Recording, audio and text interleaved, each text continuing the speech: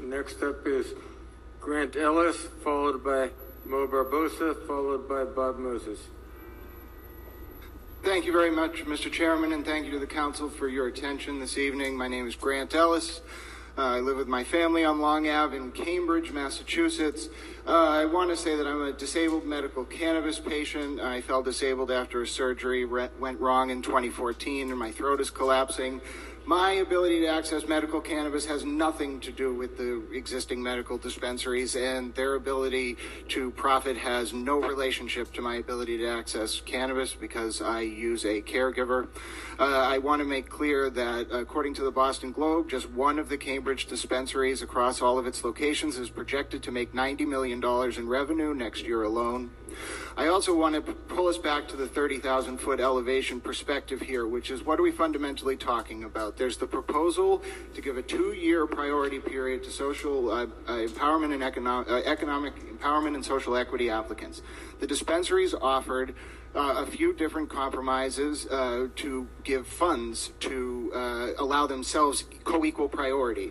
That priority period reflects the fact that those social equity and economic empowerment applicants suffered for decades at the hands of the drug war, which caused their communities to suffer, and this is a way that it can be made up to them. To give that co-equal priority to dispensaries for a monetary amount on its face doesn't seem like the best idea, but now that we've been told by the city solicitor that it seems that these contributions may not even be legal, you have to look what's at stake here. If you can't help these social equity and economic empowerment applicants through that kind of fund, if you can't even force these medical dispensaries to remain medical dispensaries rather than selling off to some multinational conglomerate, then what can you offer them? You can offer them that 2-year priority period. You can at least give them a chance to get a foothold in the market to compete against these monopolized corporate cannabis dispensaries. If you don't, they're going to take over the market, funds or otherwise. They're going to corner the market, obtain the best locations, and undermine accessibility and equality in the pursuit of their own profit. And furthermore, the most difficult aspect of this process has been the fact that this priority period is all you can offer these applicants. Throughout this entire process, the dispensaries have put forward their monetary contributions as a justification for getting a leg up, what amounts to a leg up. It's absolutely inappropriate and not something that the city should endorse. I would also say that the inability of the city to mandate, if the fund is done on a voluntary basis, the inability of the city to mandate that it be overseen by a nonprofit would be hugely problematic. The dispensaries can't oversee the fund. And finally, the dedicated levy on the 6% local tax, regardless as to whether or not there's a compromise, should go forward. Fund this program and go forward with the 2-year moratorium. Thank you for your attention. Thank you very much. If we could keep the enthusiasm down, I'd appreciate it. Mo Barbosa, followed by Bob Moses.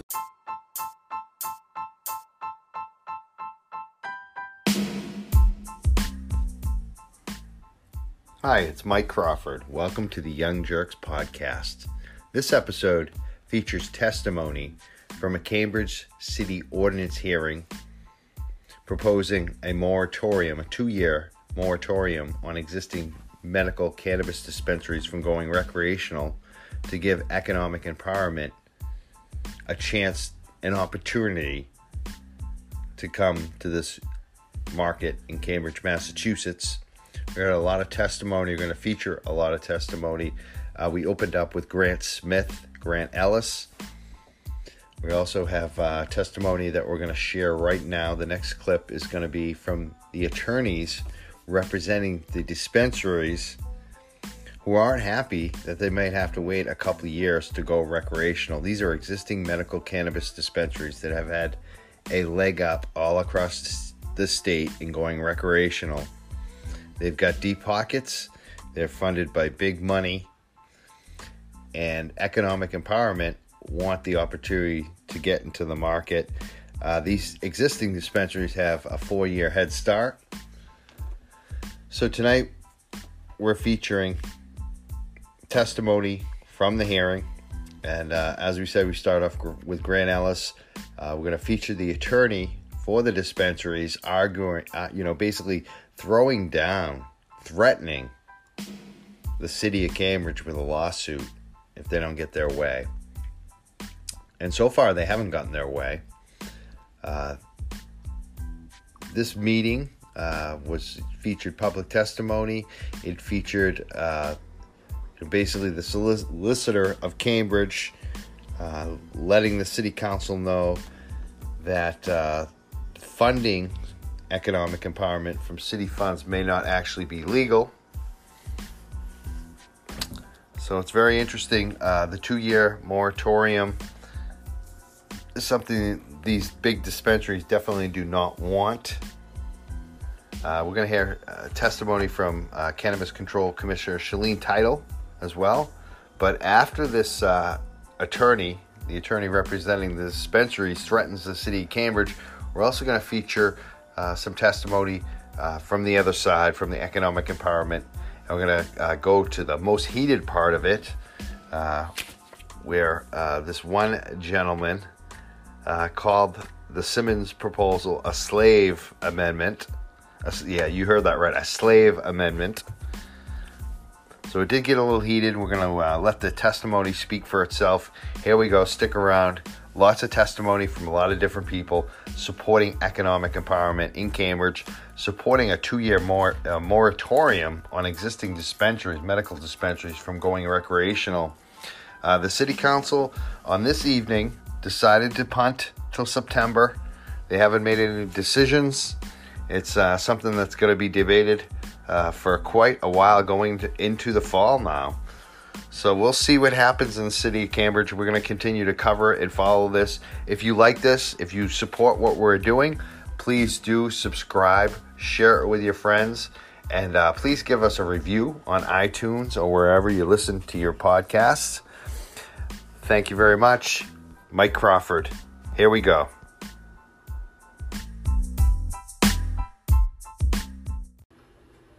Good evening, Mr. Chairman, and through you to the Ordinance Committee. Thank you for the opportunity to speak this evening. My name again is Zachary Burke. I'm a partner at the law firm of Saul Ewing, Arnstein, and Lair in Boston. And as I stated here before, I represent 3 of the existing medical marijuana treatment centers, or RMDs, currently operating in Cambridge. First, I want to thank you all for your thoughtful consideration of this issue. There's no doubt you've been careful and deliberate in considering what the cannabis ordinance should look like to ensure it benefits the city of Cambridge and its residents. Now, with that said, I want to emphasize how critical it is that the ordinance is voted on tonight. All of the parties involved here, the RMDs and EE applicants, are harmed by continued delay. In addition, the residents of Cambridge, who overwhelmingly voted for adult use legalization, deserve to have these businesses up and running as consumers and taxpayers. The Attorney General has said that ordinances should have been adopted by December 31st, 2018. My clients have been patient in letting this process play out. And again, appreciate your diligence, but if nothing gets voted on tonight, they'll be left with no choice but to consider immediate legal action to get their licenses converted. Now, with all due respect to the solicitor, I want to reiterate that the 2-year moratorium is clearly illegal and, if passed, will be challenged in court. By way of example, the CCC regulations clearly state that RMDs and EE applicants their applications are to be considered on a 1-for-1 basis. Now, the good news is Councillor Simmons has offered a framework that works for everyone here. As the city solicitor recognized in today's letter, RMDs are permitted to make voluntary donations, and I want to assure you that my clients are willing to do that and attest to their willingness to do that, as they've already done under the penalties of perjury with regard to committing to serve medical use customers in the future, so long as this is within the parameters of Councillor Simmons' proposal. We will work with the EEAs to get it done in a legally enforceable way. We have a framework before you tonight in the Simmons Amendment that's thoughtful and beneficial to everyone. Therefore, I urge you on behalf of my clients to vote in favor of some version of that ordinance this evening. Thank you. Thank you very much. Okay, it was negotiated by the slave masters. That's what it was. $250,000 is like giving us a tip. That's what that is. let's talk a little bit more about what we know here. And all of the councilors know this because not only have I told you this, but you could read it. The Cambridge Day has talked about it in different places. The Zondervan Amendment, Siddiqui Amendment, gives EEs more money, more opportunity to close the gap with first mover advantage, and more leverage to equal the playing field. So if an EE comes up here and says they don't want more money to open their business, or they don't want to even the gap around first mover advantage, it's because they're compromised. And the dirty little secret is, you all know it. You know the lawyer for this one is the EE applicant for this one. You know what Taba said is absolutely true. You all know that there are people who are compromised, and you're trying to play the game of divide and conquer. Let the colored people fight with the colored people because they don't know what they want. We know what we want. We know what we want. We want equity, and we want equity in cannabis now. We want you to tell the voters when you go and knock on their doors, don't lie to them. Tell them that you didn't vote for this amendment because you wanted to get marijuana moving quickly. Marijuana is going to happen. Cannabis will happen no matter what. You can't go back if you mess this up. That amendment does not give you enough money to start a coffee shop, a cupcake stand. And we know this. All right? You have $1 billion industry where we know some of these stores will make this money back in 6 months, and we're acting as if they're poor. We're acting as if we're going to the spare change people and asking for a loan. The money in this business is different, and we need to make sure that it's commensurate with the first mover advantage that they get. You know what it is? If I could get 2 cannabis licenses for the short money, $5 million? Of course I'd do that. They do it all over the country if they could do that. And that's the dirty little secret that you know. No one in this room, none of the medicals could ever say that given one entity 25% of the licenses is fair. One entity is going to have 2 licenses. If you give them all and let them roll over, they'll have 60% of all of the cannabis licenses in the city. That's equitable? I want to hear you knock on the doors on the port and say that's equitable, because that's a lie. You all know that they're compromised. You know they are. You're not guessing. You know they are. You know he's the lawyer for this one. Yes, the applicant. You know this. And you're complicit in this complication. And this is why we're standing up today for equity in cannabis. Last thing. We are not going away. They say they'll sue. We'll sue. We got the best attorneys going. The best attorneys going. It's not that they're the only ones that can sue. You have to watch what's happening. And the scariest part of this is you know what's going on. Thank you very much. Thank you so much. I wasn't planning on speaking, but hearing the conversation here tonight, I felt compelled. I was reminded when I was in these chambers just a few months ago, maybe even a year ago. Sure, Khadija Tribble from Salem, Massachusetts. Here to talk to you guys about the work that I did at the Kennedy School around social equity. And one of the things that I'm struck by here tonight in the conversation is a loss of what equity is all about. Equity is not about whether the RMDs can pay $5 million or should volunteer to give that money. Equity is about actually looking at the least of your residents and doing what's right for them. I actually remember doing some research, and earlier this year, I understand that the mayor and you counselors embarked on a conversation called Dig Deep Cambridge. And in there, I wanted to read what it said. It said that these conversations were to encourage community to live up to its values and to move us closer to realizing our vision of a truly just and equitable Cambridge. And I just want to remind that you guys have the right to seek that out in your legislative process. And with all due respect to the solicitor, nothing progressive and equitable has come without risk. So I ask you, if you're not willing to risk for the most vulnerable, for those that have been most damaged and harmed by the war on drugs, then who are you willing to take the risk for? And so I think to consider 2 years of prioritizing EEs and SEs is the least of what you could do.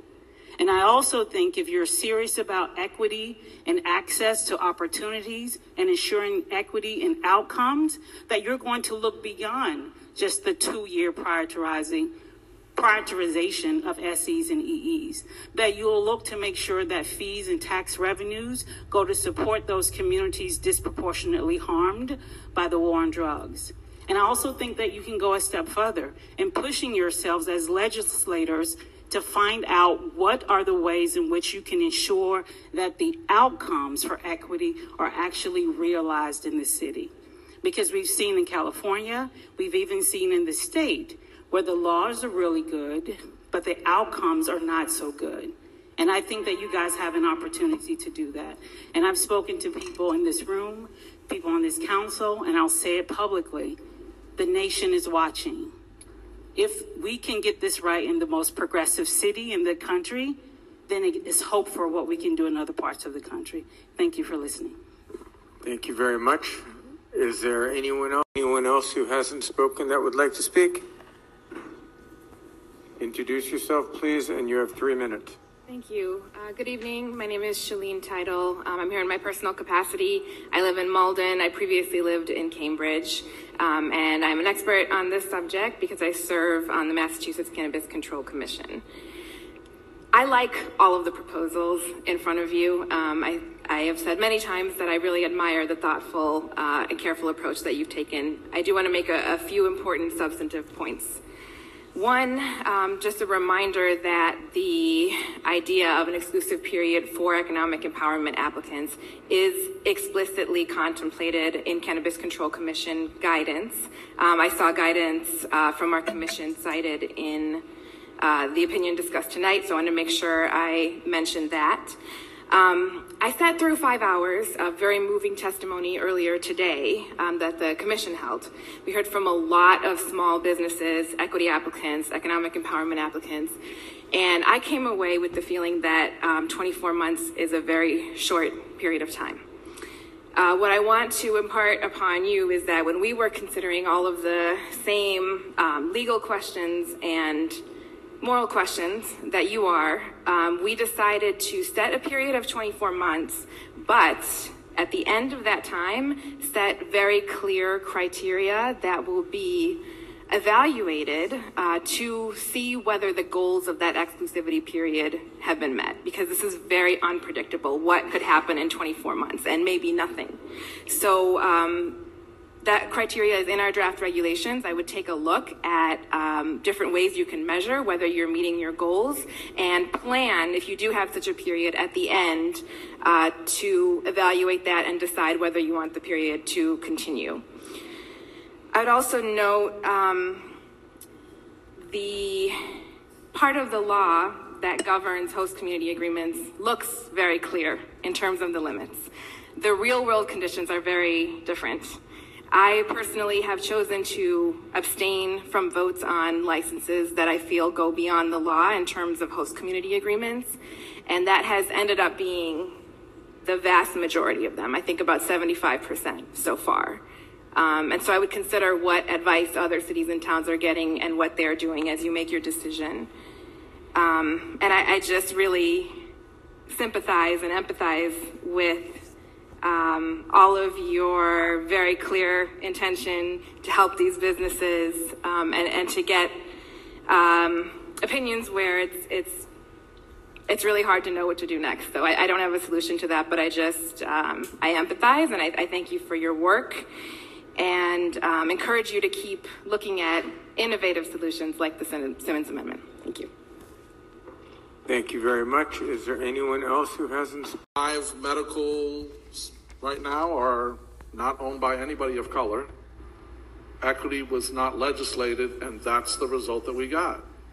There are 5,000 liquor licenses in Cambridge, 1 owned by a black man, by a black person, sorry.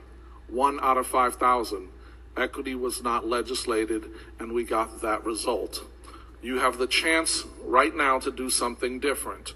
I stood in this very room, I've stood in this building, I stood outside when Cambridge dared to be different and more progressive. Some of y'all might have been here that night when folks got married outside right here, this city hall. We were different. We were willing to be sued. We were willing to take on the laws that made inequitable things that were impossible to continue to tolerate. So we should really think about what is possible beyond what other folks have already done. That cannot be the measure of who we are. It has never been the measure of who we are. All right, so I just want to put that out front. If you do nothing else, at the very least a one-to-one rollout. At the very least a one-to-one rollout. All right, that means that you would have an EE rollout with a RMD for rec. That would at least allow entry into the market. What you're doing right now, or if things go forward as they are, is giving a 4-year head start to folks who were already given a head start with the original legislation. I'm going to ask you to also really strongly consider the provisions in the Siddiqui-Zondervan amendment, because creating that fund, however it's run, and I'm sure the Cambridge Community Foundation would be happy to run it for you.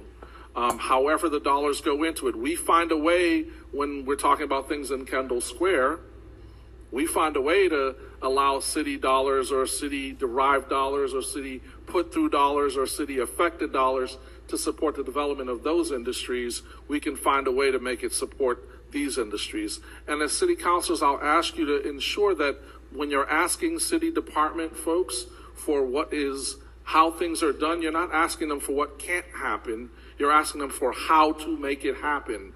And I would ask you to ensure that the city solicitor's office and the city manager's office give you the tools for what you dictate as vision, because that's your role, is to set the vision. And these folks can help you to make that happen. Thank you. And I yield my time to the distinguished gentleman from the port. Thank you very much. Bob Moses, followed by Peter Valentine, if he wishes to speak, followed by, it looks like, Steve Solari from 91 Park Ave.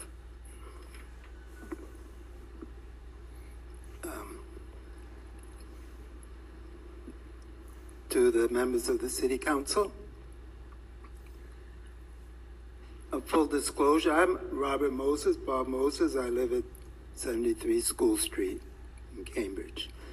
Full disclosure, I'm here on behalf of my son, Taba Moses, and the amendment, the Siddiqui-Zondervan amendment. But what I wanted to do was put this in its historical context. And you guys are up against the fundamental fault line of American democracy, which I can describe this way. It's a democracy which has normalized opportunity for its constitutional people and refused to provide structured opportunity for its constitutional rejects. So, in the first constitutional era,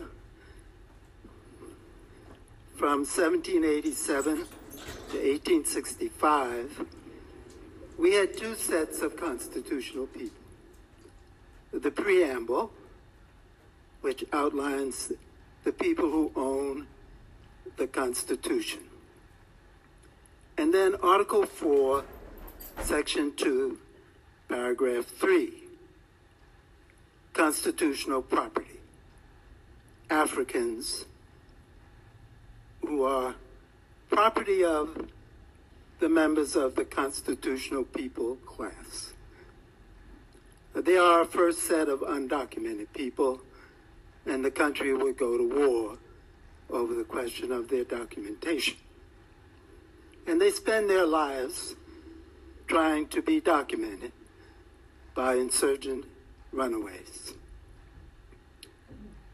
That constitutional era ends with a war, and the second constitutional era begins.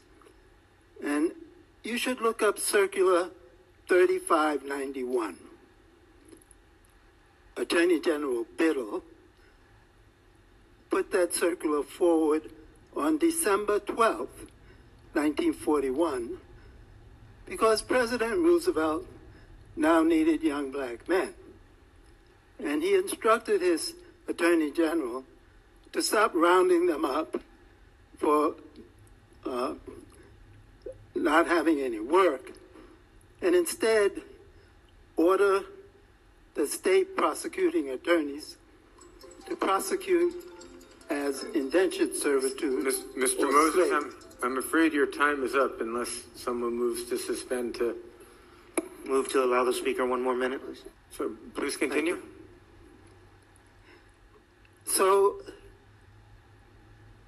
Conant, James Conant, in 1961, he wrote a book called Slums and Suburbs. He had been president of Harvard. What he said was that the country was running a tight caste system through its educational system. And then you should look up Wisdom, Judge Wisdom, in December 1963 in the U.S. v. Louisiana, in which he said that from 1875 right down to 1963, the southern wing of the National Democratic Party was the manifestation of the will to white supremacy. So in the first constitutional era, you did not lock up enslaved Africans. In the second, African Americans were put to work. In our constitutional era, we have mass incarceration because there is no work for them. Thank you. Thank you very much. The next up, if he wishes to speak, is Peter Valentine, followed by Steve Solari, followed by, it looks like Malaka Moses.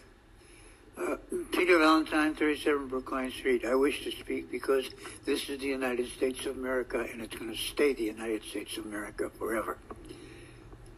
Very short statement. Other than using marijuana for medical reasons,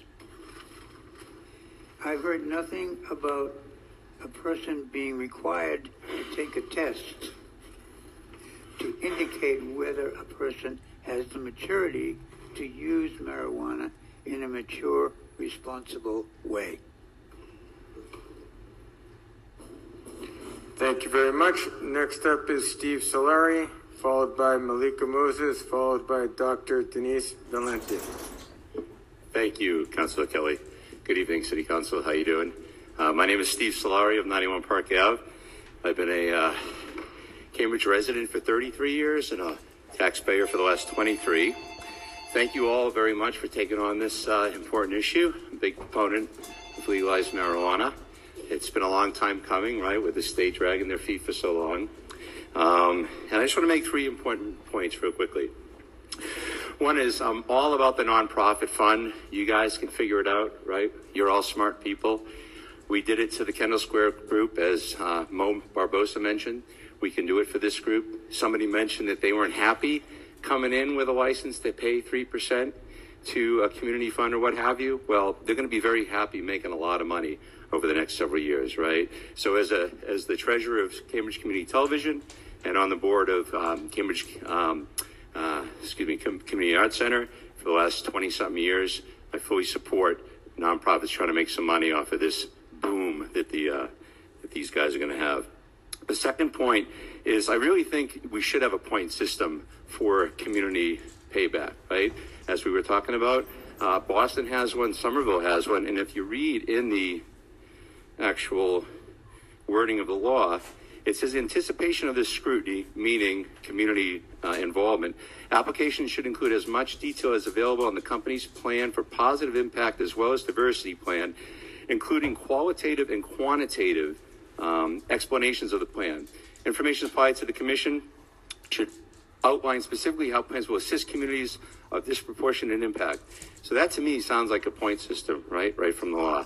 The last point I want to make is anybody on the council that has been friends for decades or family or has relations or takes money from any of these applicants certainly should recuse themselves from this process and not be voting on who these applicants should be. Thank you very much. Thank you very much. Next up is Malika Moses. The market will be comprised of 5 medicinal firms and potentially 8 new retail shops. The question at hand is, how will these 8 licenses be distributed within my city? It's my city too, because I was born and raised in Cambridge. I took my K-12 education to Spelman in Atlanta and Babson College in Wellesley, where I earned my MBA. After graduation, I worked for Fleet Boston and Bank of America. Under the leadership of Gail Snowden, who was responsible for the bank's CRA rating, we used the full power of the bank's resources to help create wealth within minority and poor communities. The CRA, the Community Reinvestment Act, is a federal law that requires banks to direct resources to communities that were historically discriminated against by banking institutions. It's an attempt to correct the wrongdoings of the past. Because of my experience with the bank, I understand the power of the Zondervan-Siddiqui Amendment. It is a neighborhood reinvestment act that will require the cannabis industry in the city to help build wealth in communities whose most valuable assets, teens and young adults, did not achieve their full potential as a result of the war on drugs and the gross miseducation of working class and minority children who get tracked for failure in Cambridge's public schools. I support the amendment because it is an opportunity for Cambridge to achieve 4 objectives. Create long-term value for officers and shareholders of publicly traded companies that are operating medicinal dispensaries and are eager to open retail venues. And I understand that none of these companies was founded by a Cambridge resident. 2, increase the city's revenue. 3, create long-term value for the community through performance-based startup capital for emerging entrepreneurs who reside in Cambridge. And 4, generate annual residual income for community programs to the tune of 1% of the combined gross revenue of all cannabis companies in Cambridge. Based on a forecast of $1 to $2 million in revenue per month at full tilt, that 1% could provide under $2 million a year to fund programs and businesses that uplift families impacted by the war on drugs. We need to work strategically to hold cannabis companies accountable in the same way that banks have been held accountable through the CRA for the past 42 years. In the time of Elizabeth Warren, Ayanna Pressley, and Rachel Rollins, in these times when women and leaders in Massachusetts are standing up for change, we're calling on you, Councilor Simmons, and anyone else who wants to stand up for economic justice to support the Zondervan-Siddiqui Amendment, which is a bold neighborhood reinvestment act. We should not pay lip service to Martin Luther King's dream. He was murdered while fighting for economic justice for poor people of all backgrounds. Let's honor King through right action. Now is the time to create wealth not only for Wall Street executives and their shareholders, but also for Main Street businesses and neighborhood residents. Thank you for the opportunity to share my perspective. Thank you very much. Good evening. Honorable Mayor McGovern, Honorable Council people, Honorable Commissioner, esteemed friends and colleagues, my name is Samir Kapasi. I grew up working over in Inman Square in my parents' restaurant as a busboy and waiter, and now I'm a physician practicing rehabilitation medicine and in particular pain medicine over at Mount Auburn Hospital. I've been there for the last 5 years, and daily I see what the opiate epidemic has done to our community. We have relied on escalating doses of medication in the hopes that maybe a stronger opiate will help, even though the weaker one only worked temporarily, only to drop patients off the wagon when there was nothing else that could be done. We thought, maybe you should knock on someone else's door to get your medication. Since starting my practice, I've weaned so many of these patients off medications completely, only to find that their pain actually improved after this. I've also seen so many of my patients progress through various forms of cannabis, whether THC or CBD heavy. I've seen how this plant has changed lives, changed seizure thresholds, spasticity, and managed chronic pain. And I can honestly say it isn't something that I, nor for that matter, does the scientific community readily understand. There is limited research and quantification on how cannabis affects our bodies.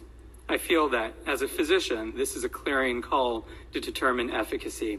However, the current industry is highly interested in a profit motive. Constellation Brands, the owner of Corona, bought a 38% stake in Canopy Growth for $4 billion, the world's largest cannabis company. Altria, the owner of Marlboro Cigarettes, bought 45% of Kronos for $1.8 billion. Hence, we have alcohol and tobacco poised to control this industry. Both of these industries have deceived the public consistently and continue to market to an underage clientele. As a city, we need to avoid the lure of established RMDs but also be cognizant of what it takes to build a company in the technology, education, and health center that Cambridge has become. Not only do we need to empower those victimized by the opiate epidemic through social equity and economic empowerment programs, we need to raise up hardworking and minority entrepreneurs. Hence, I support the moratorium on larger RMDs in favor of minority EE and social equity applicants. I propose also that special dispensation be made for co-op applicants so that multiple people may rise and benefit in whatever this industry can bring.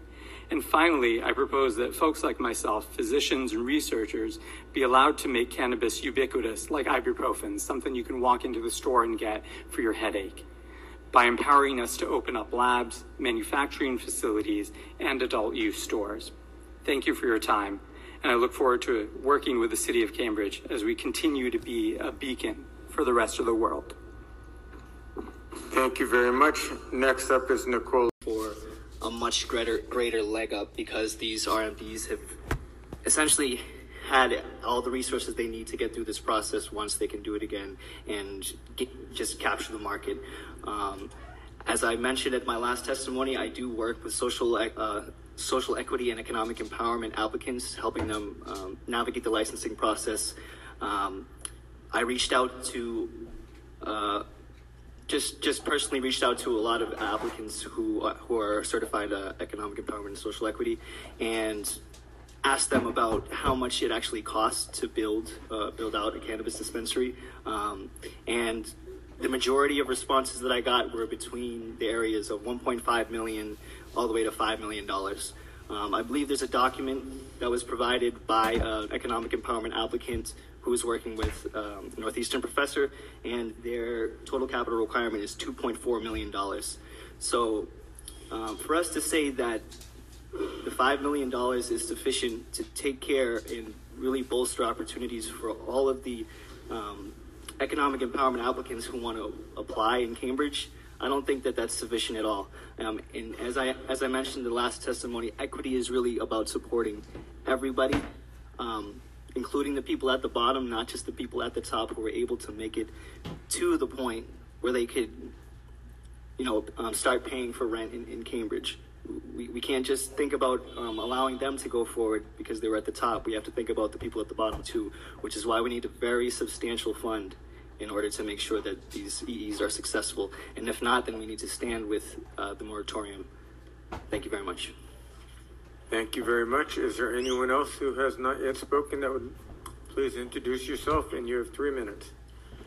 My name is Ahmed Lawal. I'm an EE applicant out of Randolph, Massachusetts. I just have a few thoughts on what's going on here in Cambridge. 100 years from now, people will look back and say, wow, I can't believe cannabis was illegal. 100 years from now, folks will look back and say either Cambridge City Council set the precedent for what a real equitable playing field looks like when it comes to the cannabis industry, or they'll say they had an opportunity to do it right for all people, regardless of their color, regardless of their sex, regardless of their religion, regardless of finances, and they blew it. In the past year or so, I've seen or read of people switching careers and jumping headfirst into the legal cannabis market, and it's a sign of changing times, that the negative stigma on cannabis is gradually disappearing, and this makes me happy, and I'm sure a lot of other people in this chamber happy as well. That being said, I implore the council not to forget the years that have vanished, never to be returned from the lives of those negatively affected by the misguided war on cannabis. To consider those still in prison for something that has been legalized or is in some stage of reform throughout the country and the world. I'm here to represent the little guy, the mom, the pop, the hobbyist, the enthusiast that was lucky enough to submit an EE application in time to the CCC. That's in line knowing all I need is a solid chance towards long-term success, not a well-meaning handout for short-term gain. I understand the RMDs aren't responsible for the war on cannabis, but as of now, it seems like they're the only ones legally benefiting from it. I understand that they shouldn't be vilified, that they're just trying to do business. EE applicants, the little guys, we're just trying to do business as well. The Zondervan Siddiqui amendment, speaking as an EE applicant, I believe is going in the right direction to help us do just that. To establish an equitable starting point for all EE applicants with a fair contribution from RMDs financially and socially. The Zondervan Siddiqui amendment puts more thought into actual startup costs required, not the $250,000 I believe is proposed by the Simmons amendment. The Zondervan Siddiqui amendment addresses the social responsibilities of all retail dispensaries to give back in some shape or form to the community of Cambridge, setting a blueprint for other communities to follow. The Zondervan Siddiqui amendment is a thought-out approach to how David can stand in front of Goliath and they both walk away stoned and happy. 100 years from now, my hope is history will show Cambridge got it right. Thank you. Thank you very much. Is there anyone else who has not yet spoken and would like to speak? Introduce yourself, please, and you have 3 minutes. Hi, Chris Hunter. Thank you again for the opportunity to speak in front of you on this proposed amendment and the proposed ordinance. And again, it's my pleasure to speak in support of the economic empowerment applicants. So speaking first on Councillor Simmons' proposal, it's insufficient. It effectively creates a scenario in which economic empowerment applicants are set up for failure. And the evidence of that is provided within sort of the budget that was attached by Councillor Zondervan and Councillor Siddiqui about the requirements for opening a cannabis retail operation. So in particular, those conditions are that it leads to insufficient cash flow generation due to lack of access to inventory, due to lack of access to capital. So in particular, what I would highlight is that what a $250,000 cash injection does is undercapitalizes a business and leads to it entering into a vicious cash flow cycle that results in its failure. Now, I think the key points to be focusing on for the content of the amendments are ultimately what is defining priority. And priority in this case is sort of quota, ordering, and as I mentioned the last time I was here, location control. That what is being divvied up is access to prime retail locations. So at a baseline, what any amendment requires is 1-to-1 at least to ensure that economic empowerment applicants have access to prime retail locations. As a result of that access, those applicants, those licenses acquire access to capital that is a portion of avoiding a vicious cash flow cycle scenario. So again, what I would highlight as sort of the key points is that to make any proposal successful, what is required is one, a quota that, in the case of the Zondervan and Siddiqui amendment, is at least as many applicants that are economic empowerment. That's a 1-to-1 ratio. In addition, we're trying to deal with, as has been highlighted, as the highest barrier to entry for economic empowerment applicants, an access to capital component, which, again, can be solved through the creation of a fund.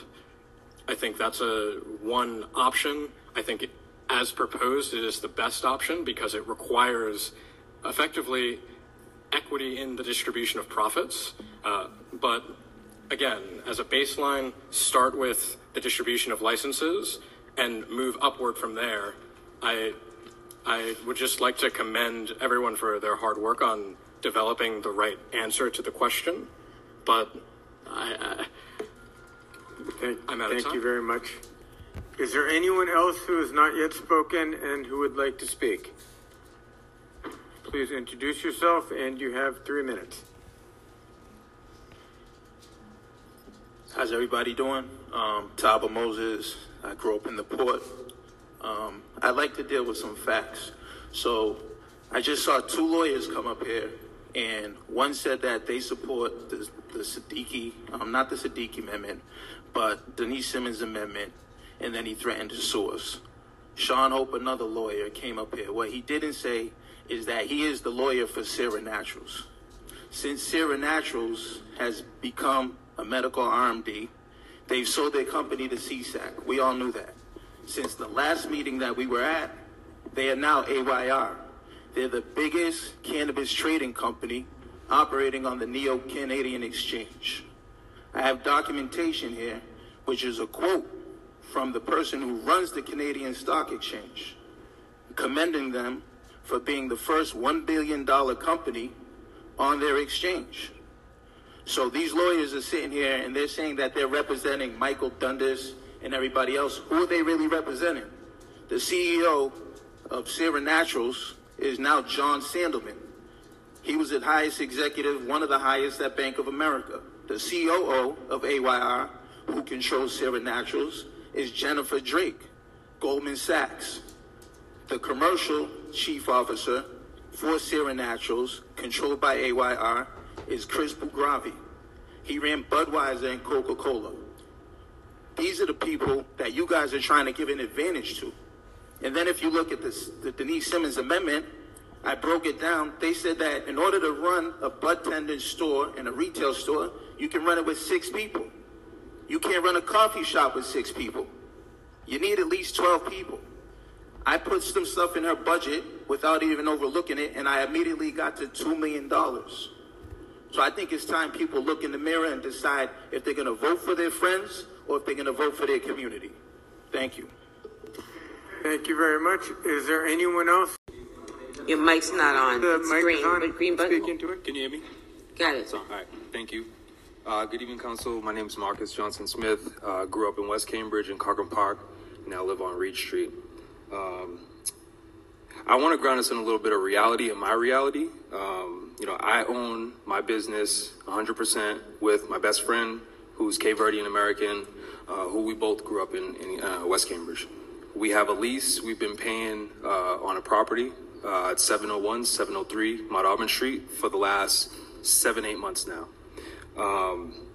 As I ground myself in my reality, in my circumstances today, financial support in any capacity I think would be helpful to help me maintain my equity in my business. And so, I'm really in support of any amendment, seriously, that helps my circumstances, because I think I represent, what the city wants in its social equity effort. But I also think it represents the circumstances of folks like myself who are EE applicants who have been paying rent on a property and need some sort of relief. So thank you for your time. I appreciate it. Thank you for all your work, too. Thank you very much. Is there anyone else who has not spoken yet who would like to speak? If you could introduce yourself, and you have 3 minutes. All right. My name is Suzanne Wong. I live in East Cambridge. I've been going to a lot of meetings about the Leggett McCall courthouse construction fiasco that's going on in East Cambridge. And one of the conditions of that situation is that we have a city-owned garage that has retail space on the first floor that we want to lease exclusively to the property that's going to get built in that area. And I'm wondering how many other city-owned properties exist where they could then lease that out to an EE applicant. Because we own that. The city owns it. Why wouldn't we do that for them? We can help them. We can help subsidize whatever their costs would be on that property because the city owns it. Maybe it's not allowed. But if we're going to fight about changing laws and changing rules and making different policies to benefit other people, why not these applicants? That's all I have to say. Thank you. Thank you very much. Is there anyone else who has not spoken yet who would like to speak? Every day, Verilife's here to help you live a higher quality of life. The massive product selection at their Wareham dispensary features superior quality flower, vapes, edibles, and more, all derived from locally sourced growers. Experience unparalleled customer service from experts whose knowledge will help you become smarter about your options. Located 10 minutes from the Bourne Bridge, make Verilife Wareham your last stop on the way to the Cape. Reserve an order through Leafly, and you'll be on your way in no time. Open 7 days a week from 9 a.m. to 9 p.m. The good vibes start at Verilife.